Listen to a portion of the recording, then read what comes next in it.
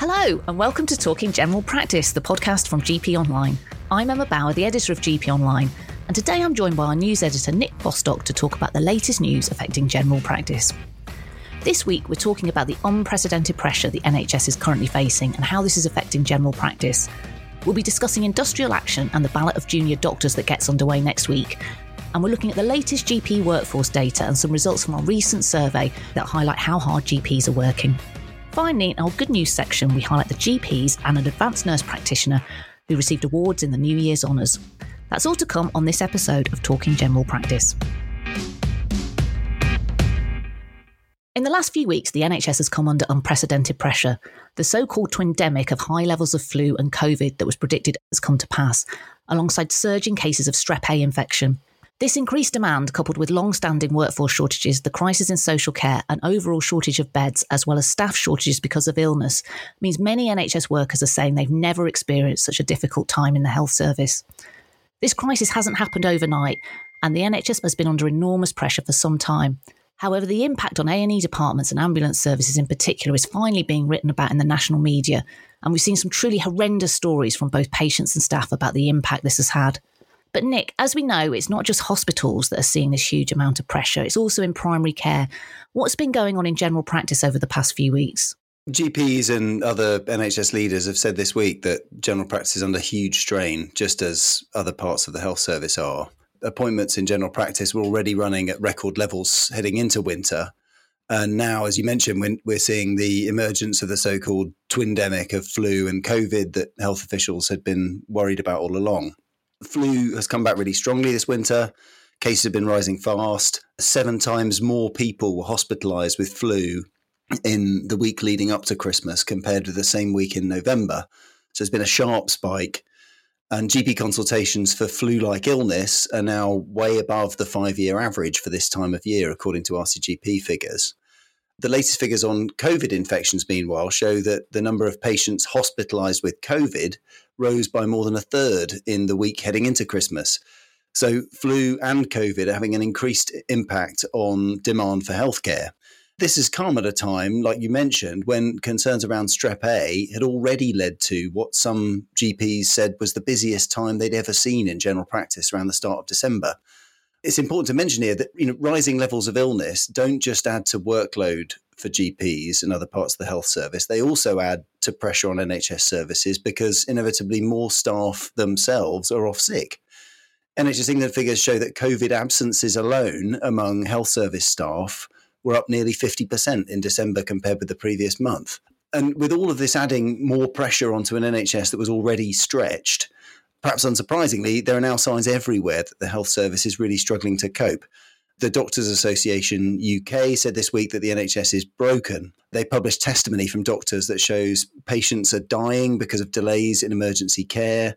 And they highlighted cases of GPs having to drive patients who need urgent treatment to hospital themselves because they just can't get an ambulance. And a number of hospital and ambulance trusts declared major incidents over the Christmas period because of extreme pressures on services.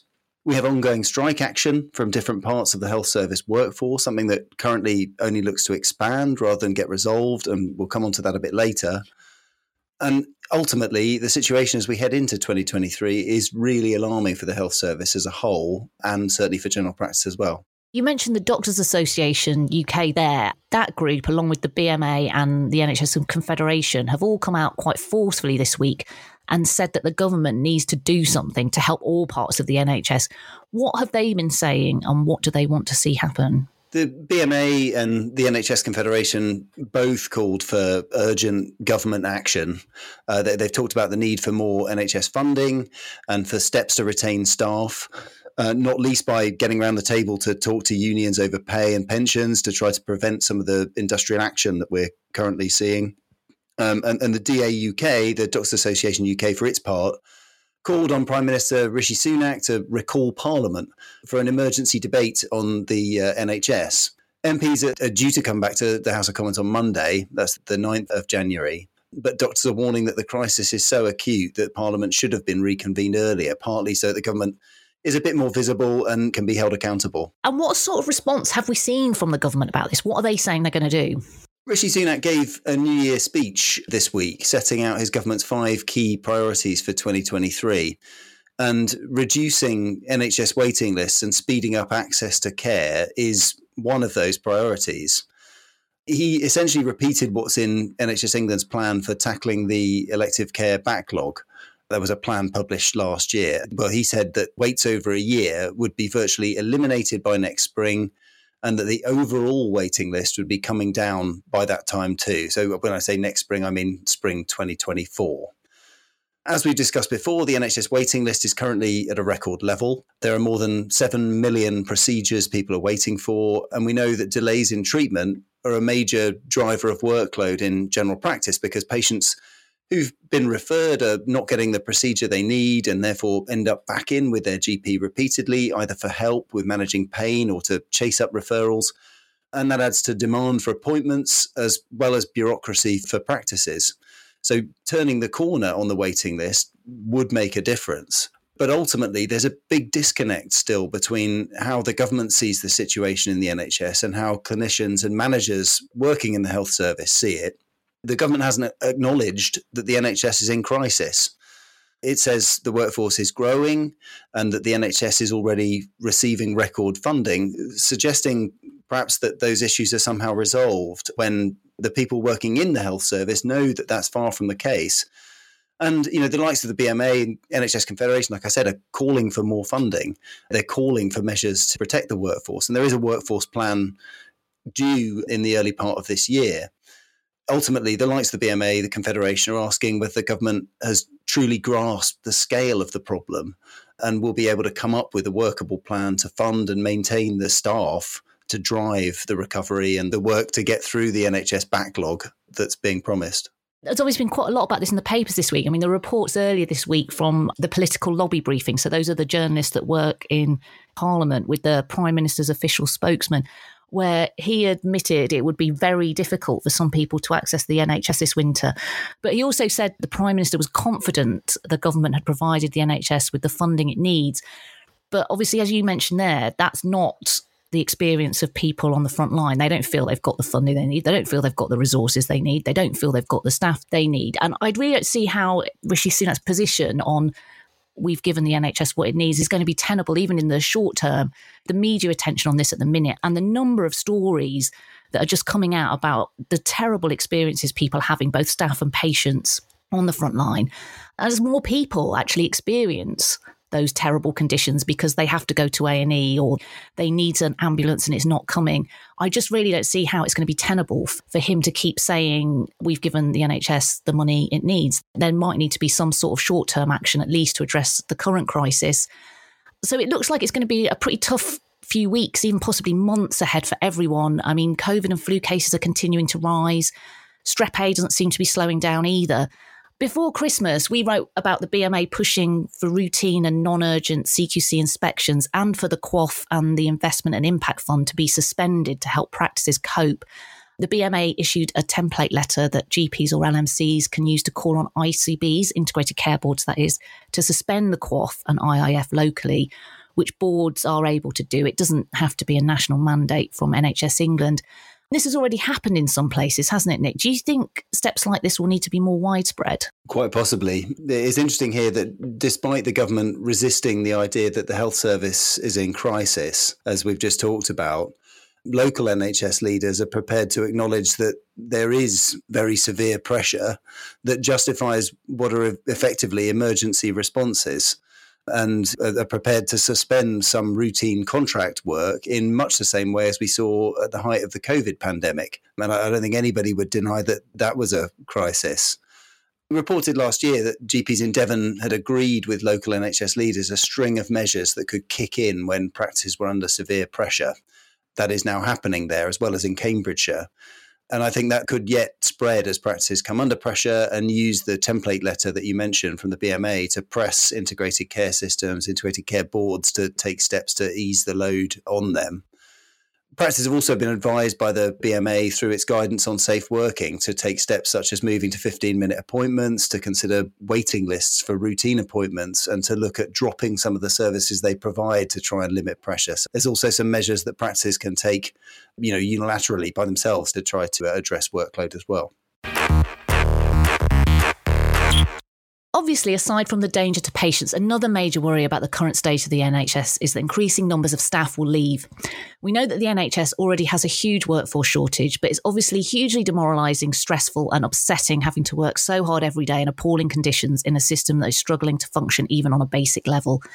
This, coupled with very real concerns around levels of pay, is a potential perfect storm that could lead to a mass exodus of even more staff. We know staff are very unhappy at the minute about both the state of the NHS and pay in particular. We saw strikes from nurses and ambulance workers in December, and junior doctors are also now being balloted on industrial action. So, Emma, what's happening with that? Nurses and ambulance workers were on strike in December, as we've mentioned, and there are more dates set for this month. So Unison and GMB ambulance workers in various trusts in England will strike next week on the 11th of January.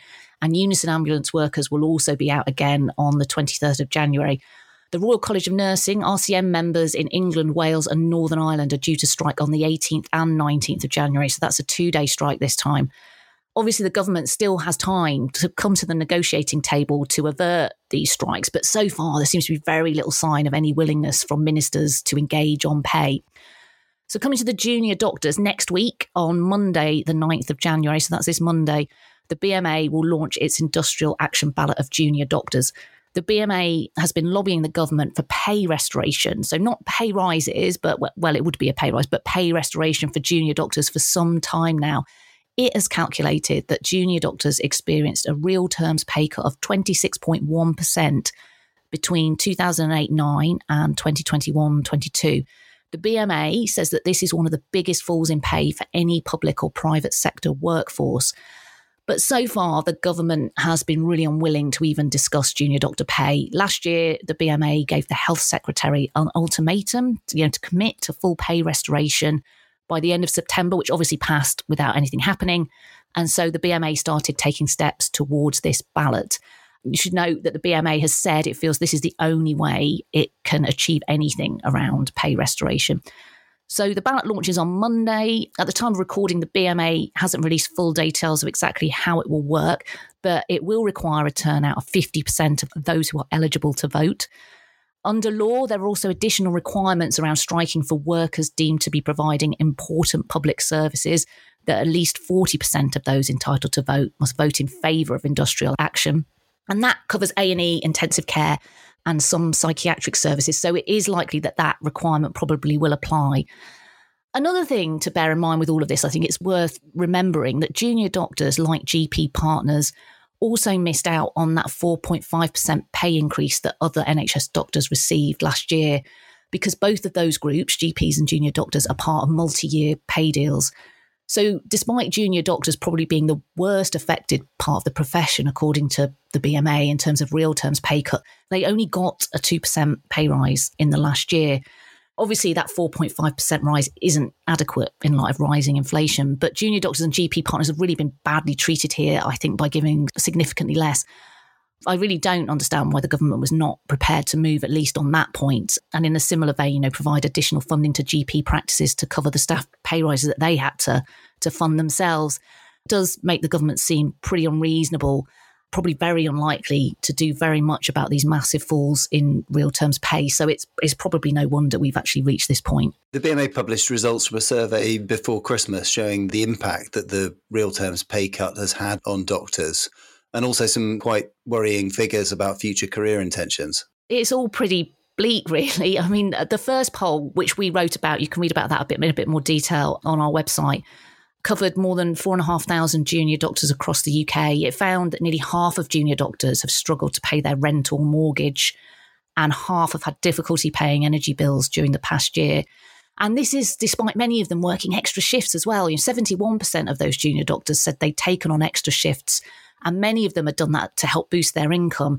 Some of them are working during their annual leave because they can't afford not to. And this obviously has all sorts of implications, for their own well-being, but also for patients if they're being treated by doctors who are pretty exhausted. Also worth noting, as well as their income falling in real terms by 26% since 2008, the level of debt junior doctors are expected to take on now is really significant. So a chunk of money many junior doctors pay is taken straight out in student loan repayments. And a lot of the costs that student loans cover have gone up significantly over the period that their pay has fallen. So loan repayments are now a much bigger proportion of doctors' pay than they would have been in the past. And also a lot of other unavoidable costs, such as, for exams, Royal College membership, GMC fees, even hospital car parking, they've all increased significantly over that period. And many junior doctors are having to take on additional debt, such as bank loans and overdrafts to cover these costs. And the second BMA poll, which was released over the Christmas period, found that 4 in 10 junior doctors plan to leave the NHS as soon as they can find another job. Poor pay and working conditions being among the top reasons for them wanting to leave. A third of those junior doctors were planning on working in another country.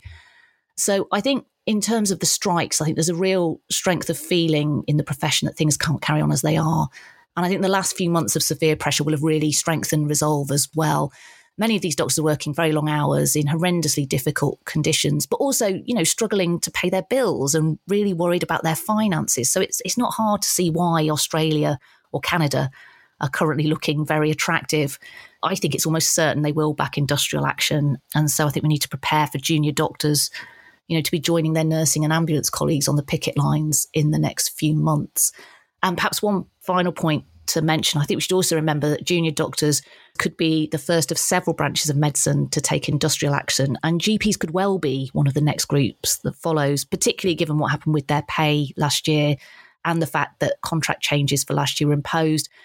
And also, because we talk on the podcast all the time about this, general practice has been in real crisis for a number of years now. We've had endless promises of more GPs from this government, the first of which was in 2015, and nothing has really happened. Trainees' numbers are going up, but they're less full-time equivalent GPs overall now than there were in 2015. And so I think unless there's something kind of significant, either in the contract deal for this coming year or the next big contract change, which will come after this current 5-year deal ends in 2024, I think that industrial action could well be on the cards for GPs as well.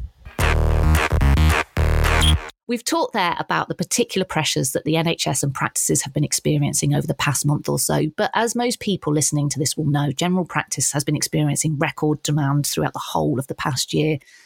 Nick, just before Christmas, you wrote about the last set of workforce and appointment data that were published in 2022. They cover up until the end of November. But looking at 2022 as a whole up until then, what do those sets of data tell us about what's happened in general practice over the past 12 months? I mean, as you mentioned, we don't quite have the data for all of 2022 yet, but over the 12 months to November last year, general practice in England lost the equivalent of nearly 500 GPs. The government likes to claim, as we mentioned earlier, that the total number of doctors working in general practice has risen. And it does this by including trainees in the total. It uses this language, doctors working in general practice, rather than saying GPs, because it's not actually talking about GPs.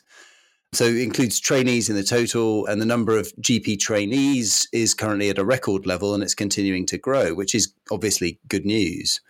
But those aren't fully qualified GPs, otherwise known as GPs. And when you look at the number of fully qualified, full-time equivalent GPs in England, that figure has dropped by about 2% over the past year. That's the drop of nearly 500.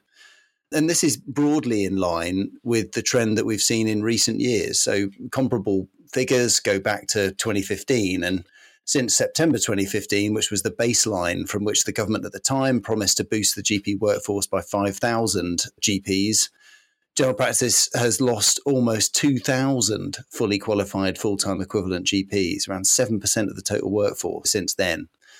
And in the meantime, workload is currently at an exceptionally high level. The appointments figures show that in the 12 months to November 2022, including COVID jabs, there are around 350 million appointments in general practice. And we know those figures underrepresent telephone appointments, for example, and don't reflect anything like the full extent of GP workload anyway, because we're talking about administrative work, and administrative work, is not captured in those appointments figures.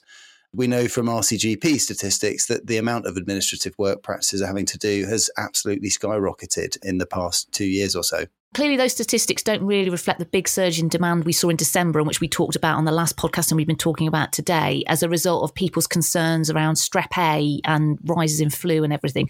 So I'm assuming we're expecting the figures for December that we publish later this month to show even higher levels of appointments being delivered. I think it's likely that figures for December 2022 could show a sharp rise compared with the same month in 2021.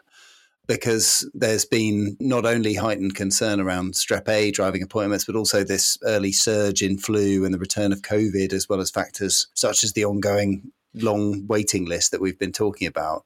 Yes, the figures for December could be really high, although I think it's always worth remembering that although these figures are a benchmark, like we've said, that they don't necessarily reflect fully the rise that GPs have seen in workload. We conducted a poll at the end of last year that found that 60% of GPs deliver more than the safe limit for patient contacts every day. And many, routinely exceed it by double or more. So the BMA's guidance on safe working in general practice says the safe number of patient contacts per working day for a GP is 25, although that limit is actually lower for more complex consultations. And we know that GPs see a lot more complex patients now. And we're talking about remote and face-to-face appointments here. So that's all patient contacts throughout a day. But our poll of 455 GPs found that 60% deliver more than this every day, and only 9% say they never go over that limit. 29% said that on average they deal with 40 or more patient contacts each day. GPs who responded to the poll said that their workload was not safe, and they were worried that rising pressure and the amount of patients they were dealing with would lead to errors. Lots of GPs have reported having to take time off with burnout in our survey. And we've talked about the scale of the mental health problems facing GPs on the previous episodes of the podcast. So there's real questions here around patient safety, as well as whether GPs can actually physically and mentally cope with the level of work they're being expected to do. Yeah, there's some other figures from the survey which are worth pulling out around all this, the issue of safe working. The survey also found that more than a quarter of GPs who took part strongly disagreed with a statement that their workload had been safe for them and their patients over the past 12 months. And more than a third said they somewhat disagree. So basically it's 3 in 5 GPs who don't think that their workload has been safe for them and their patients over the past year, which is a staggering figure. There's another thing we asked about was to do with the BMA's definition of a clinical session in general practice. So the BMA defines a session in general practice as 4 hours and 10 minutes in terms of length of time. And it says that not more than 3 hours per session should be spent in contact with patients. And we asked GPs whether they were able to stick to that split.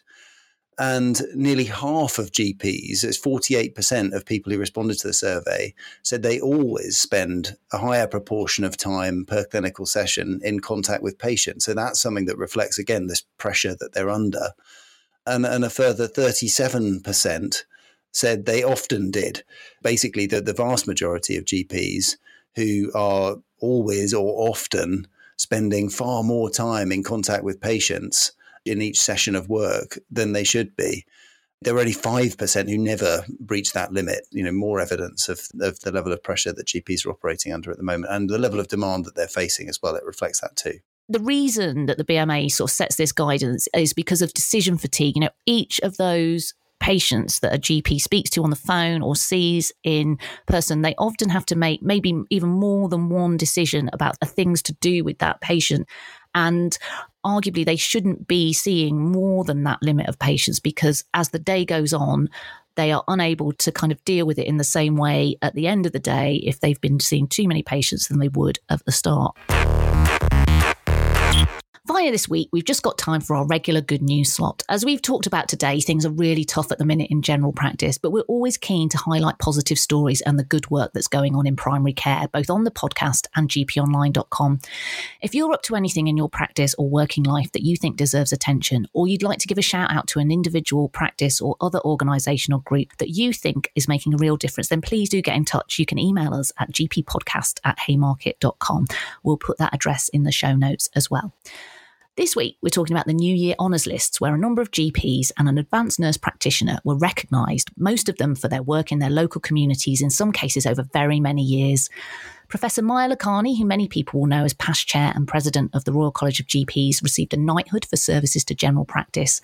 Several GPs were awarded MBEs, including Dr. Naomi Katz, a GP and PCN clinical director in North West London, Dr. Rosemary Loftus, who was also the Chief Medical Officer at cancer charity Macmillan, Dr. Steve Mole, a GP in South London and the RCGP's Honorary Treasurer, and Dr. Minel Bakai, a GP in North West London and the Director of Primary Care Transformation at NHS England. Advanced nurse practitioner Pauline Brown also received an MBE.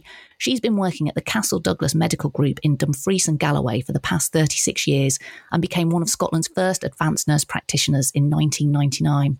Dr. Andy Rainsford, a GP in Llandrunio in Powys, was awarded a British Empire Medal, as was London GP Dr. Syada Mauji. Recently retired GP Dr. Warinder Bhatiani also received a British Empire Medal. He retired from his practice in Bolton last year after almost 40 years, and he'd also been chair of Bolton CCG until last spring. We'll put a link in the show notes to the story on our website about this, where you can read a bit more about some of these people. Well, that's it for this week. Thanks so much for listening, and thanks to Nick. We're back next week, so do join us then. In the meantime, you can keep up to date with all the latest news affecting general practice and access a host of other resources on our website at gponline.com.